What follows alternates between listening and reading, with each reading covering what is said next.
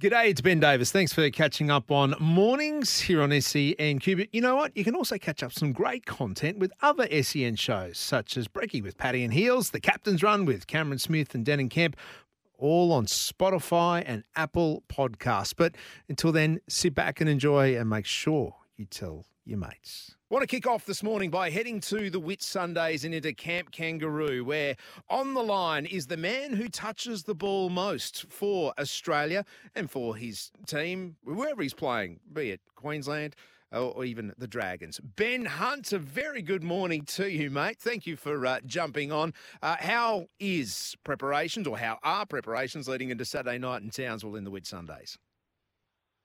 Yeah, good morning. Thanks for having me on. And yeah, preparations are going great. We probably couldn't ask to be in a better part of Australia up here and enjoying ourselves. But when we're training really hard, and the preparation's been good. All right, and you're playing pretty hard too. Yesterday, what did that entail? Because it was a day off, wasn't it, Benny? Yeah, yesterday was a day off. We're lucky enough to jump on a ferry. We ducked over to Hamilton Island, went and played some golf over there, and had a look at the scenery, which was quite special. So yeah, we're enjoying ourselves pretty good too. Who's the best golfer in the group? Oh, there's a few. Jakey Travojevic goes pretty good. Really? I had Tony Staggs in my group, and he was really good too, which surprised me. He hits the ball really nice. So the other two that sort of stood out to me. Nice one. Well, mate, you just mentioned Katoni. He's one of 4 debutants on Saturday night. Himself and Selwyn Cobbo, who we know they've been at the Origin level before and rep footy. And then you've got Dylan Edwards and the Hammer on the other side. Tell me about those boys fitting into the group and how you've made them feel welcome. Yeah, it's a lot of excitement, mate. Those young guys coming in, they're chomping at the bit to get out there and obviously play for Australia, and they've been a couple of the hardest trainers we've had so far. They're eager to please Mel and the coaching staff, so it's really exciting for them, and they're just the speed and the power of all those guys. It's going to be pretty exciting for us. Benny, this time of year, it's been a long season, getting through the grinds and the rigours of the NRL. And last year at this time, we had a World Cup and a fairly big trophy to look forward to. You're overseas, so it is something different. It shouldn't be ever hard getting up to play for the green and gold, but how has this week been in terms of looking forward to a prize after a really long year? Oh, it's been pretty easy, to be honest, and especially for myself. It's, I guess, kind of the year we had at the Dragons. Yep. To finish the year playing for Australia is something that's really exciting for me, and it doesn't matter what we're playing for. So I've got no worries getting up for it at all. But the same for all the other guys. The debutants, obviously, they're extremely excited, and the guys coming in that have been here before, they're all the same. They want to win for Australia and do their country and their families proud, and everyone's very eager to get going. The Samoans, we know you ran into them in the World Cup final last year, but they're a new look team now. They've got a few new faces in a few different positions. Stephen Crichton, for a start, at number 6. How much work have you had to put into that, and what he may bring in that pivot role? Yeah, we've done a little bit of work on them, but like you said, it's a completely different side, really. They've got a lot of debutants as well, and very new look side to who we played in the World Cup.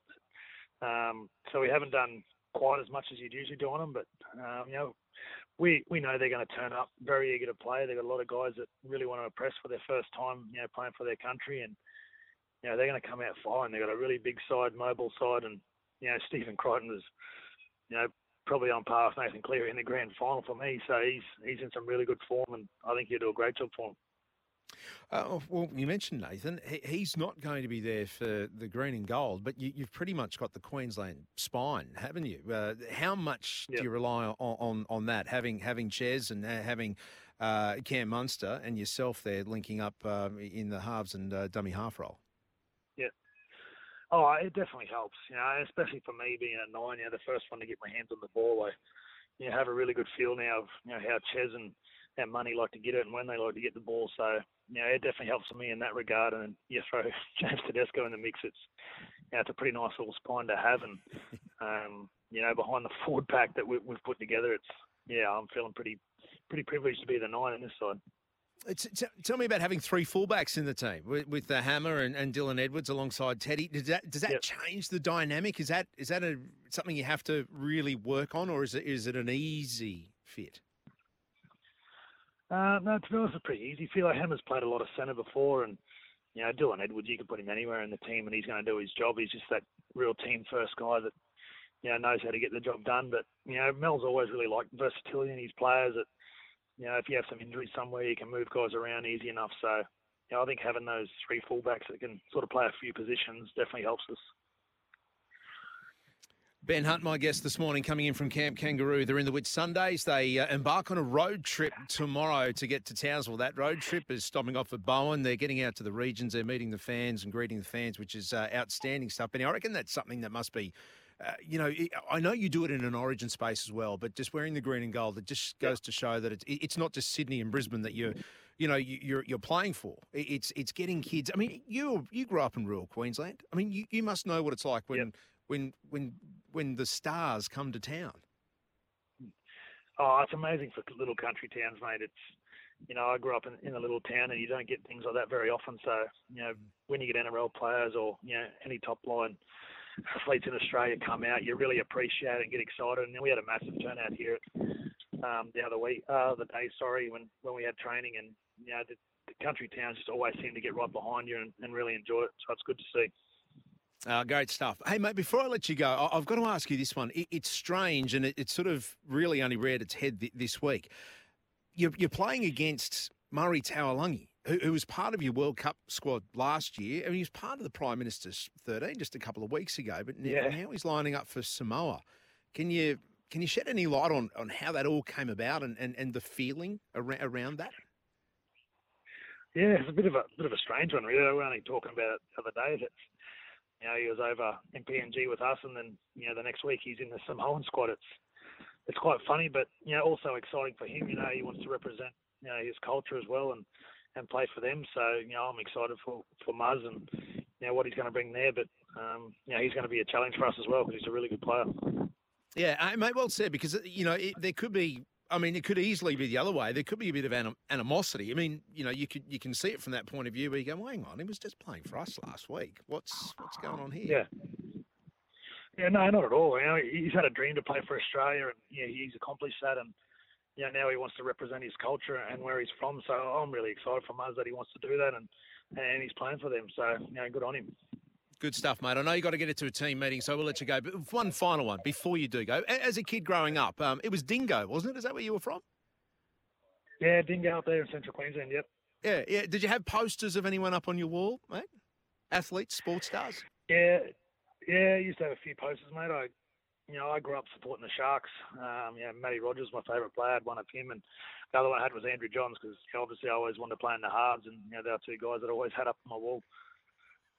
Mate, you can come back on SEN because of the Matty Rogers thing. He'll give you that. He'll be loving that. But come on, Joey. Joey? Ben? Joey? Yeah, when I was a kid, mate, I just miss like the Alfie Langer era. I come in behind that, and Joey was the best halfback at the time when I was a kid. So, yeah, loved it. Nice one, mate. Appreciate your time. Go well Saturday night and rip in. Cheers, mate. Thank you very much. Yeah, there we go. Ben Hunt, hooker for Australia. He'll be touching the ball the most for us in the green and gold when it comes to Townsville against Samoa in the first of the Pacific Championships. It's a try series. Samoa, Australia and New Zealand all vying for that title. Australia will play New Zealand in Melbourne after that, and then the final, if good enough to make it, will be in Hamilton in New Zealand. 13 55 0467 736 736. Well, we may question Ben Hunt having Joey Johns up on his wall. Who did you have as a kid or growing up? And now, do your kids or grandkids have posters on their wall of sports stars? Or do they not do that anymore?